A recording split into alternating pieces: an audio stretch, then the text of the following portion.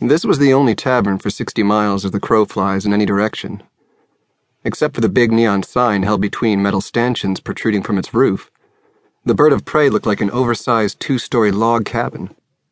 On a clear night, the red and yellow sign depicting a hawk clutching a fat, long-tailed mouse in its talons could be seen from half a mile either way along the 2-lane road. The structure had been built by a German immigrant named Eisenkopf in 1897, with the ground floor serving as a combination general store and blacksmith shop, and Herr and Frau Eisenkopf living above. Soon after Eisenkopf died of influenza in 1919, his widow sold the building to a cowboy who turned it into an auction house for horses. By the time the cowboy died, there was insufficient local demand for horses, so the cowboy's son opened a rooming house. But soon after that, he was drafted into the army and killed at war.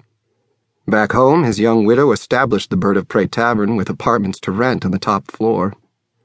She eventually remarried and gave birth to a son who was named Drum after his father.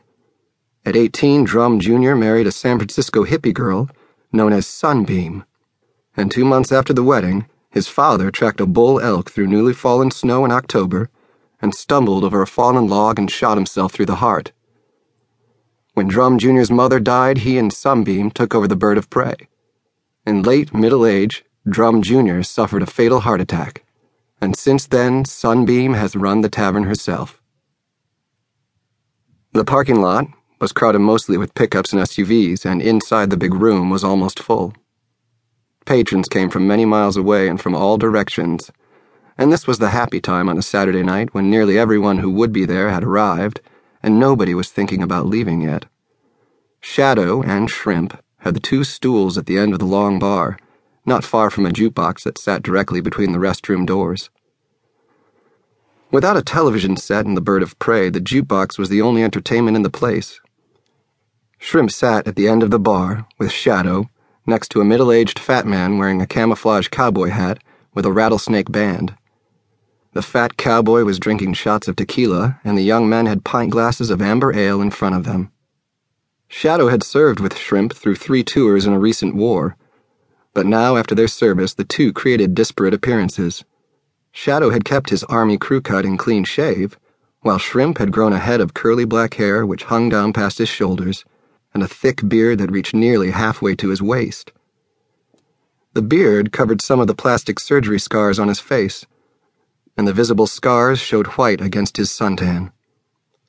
Shadow wore jeans and a clean gray hooded sweatshirt, and Shrimp wore faded camouflage army fatigues.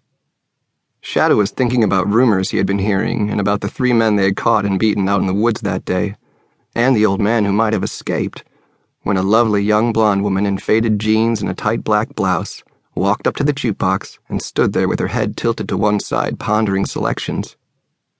"Nice ass," Shadow said to Shrimp. "Looks like a college girl." Shrimp answered, "Think so? All I know is Uncle Sam wanted college. He'd be good as gold right now if he never thought about a college. But look at the poor son of a bitch. All I know is the only reason almost anybody goes to a college is so they can maybe make more money later on. And I say fuck that, it's bullshit. We make mighty good money without college, right? We already got enough to open up our own place whenever we want, right? All I know is you got at least 2 things that are all you know. It pisses me off is all. Just look what wanting college did to Uncle Sam. Don't talk college to me." "I hear you," Shadow answered. "All I know is that's what I mean." Finally, the blonde dropped her coins into the slot and pushed some buttons and turned and walked away through the crowd. "Awesome ass," Shrimp said. "Until we open up our own place, maybe we gotta hit some new tavern once in a while," Shadow said, "where there's better things to do than check out asses." "Like where?" "Some dude's opening a strip club out there by 4 Corners." "Who?" "Just some dude who inherited money. But that's 80 goddamn miles away." "We got vehicles," Shadow said. "Toon told me about it this afternoon. It'll be open by the end of the year, and they figured to have these special nights scheduled, like amateur night, wet t-shirt night, whipped cream night, men's night, stuff like that." "Men's night?" "Yeah. The men will strip and the women can bid on the ones they like. I guess it'll be a way to get women in the place." "Or keep women out."